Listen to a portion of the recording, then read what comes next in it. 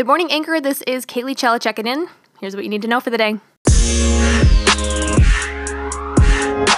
President Trump blamed the United States and not Russian election meddling or the country's annexation of Crimea for a low point in U.S.-Russia relations hours before a summit with Vladimir Putin that played out against a backdrop of fraying Western alliances, a new peek in the Russia investigation, and fears that Moscow's aggression may go unchallenged.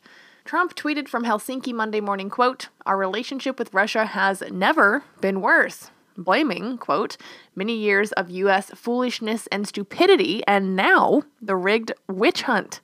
Monday's meeting, which was being closely watched by rattled world captains, was condemned in advance by members of Congress from both parties after the U.S. indictment last week of 12 Russian military intelligence officers accused of hacking Democrats in the 2016 election to help Trump's presidential campaign. Undeterred, the American president was set to go face-to-face with Putin, the authoritarian leader for whom he has expressed admiration. Trump, who has been trying to lower expectations about what the meeting will achieve, told reporters during a breakfast Monday with Finland's president that he thought the summit would go, quote-unquote, fine. The meeting comes as questions swirl about whether Trump will sharply and publicly rebuke his Russian counterpart for the election meddling that prompted a special counsel probe that Trump has repeatedly labeled a witch hunt. A federal judge responding to a plan to reunify children separated at the border said he was having second thoughts about his belief that the Trump administration was acting in good faith to comply with his orders. The Justice Department on Friday filed a plan to reunify more than 2,500 children age 5 and older by a court-imposed deadline of July 26th using quote-unquote truncated procedures to verify parentage and perform background checks, which exclude DNA testing and other steps it took to reunify children under 5. The administration said the abbreviated vetting puts children at significant safety risk, but is needed to meet the deadline. Chris Meekins, Deputy Assistant Health and Human Services Secretary for Preparedness and Response, filed a declaration that he is fully committed to meeting the deadline. However, he does not believe, quote, "the placing of children into such situations is consistent with the mission of HHS or my core values."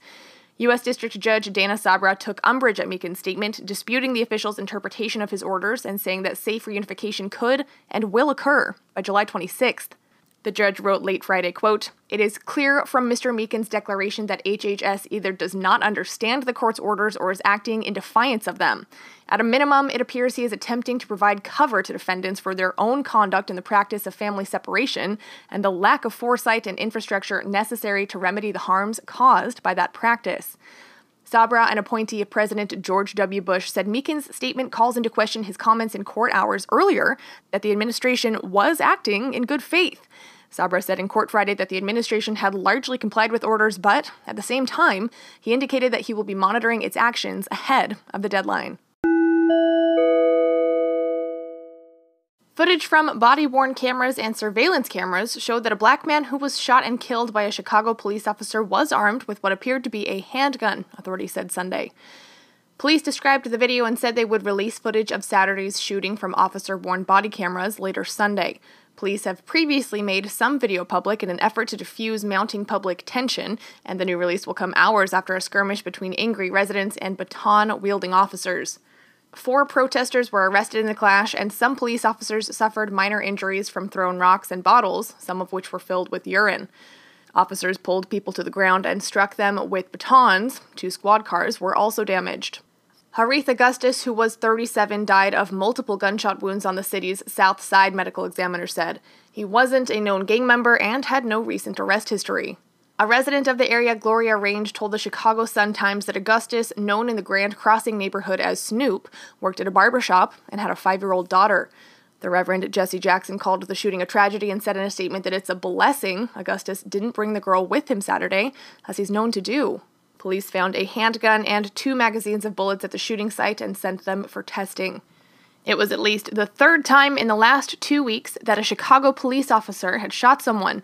Chicago also has a troubled history of police shootings. The city erupted in protest in 2015 after the release of a video showing a white police officer shoot a black 17-year-old, Laquan McDonald, 16 times a year earlier. That officer, Jason Van Dyke, was charged with murder.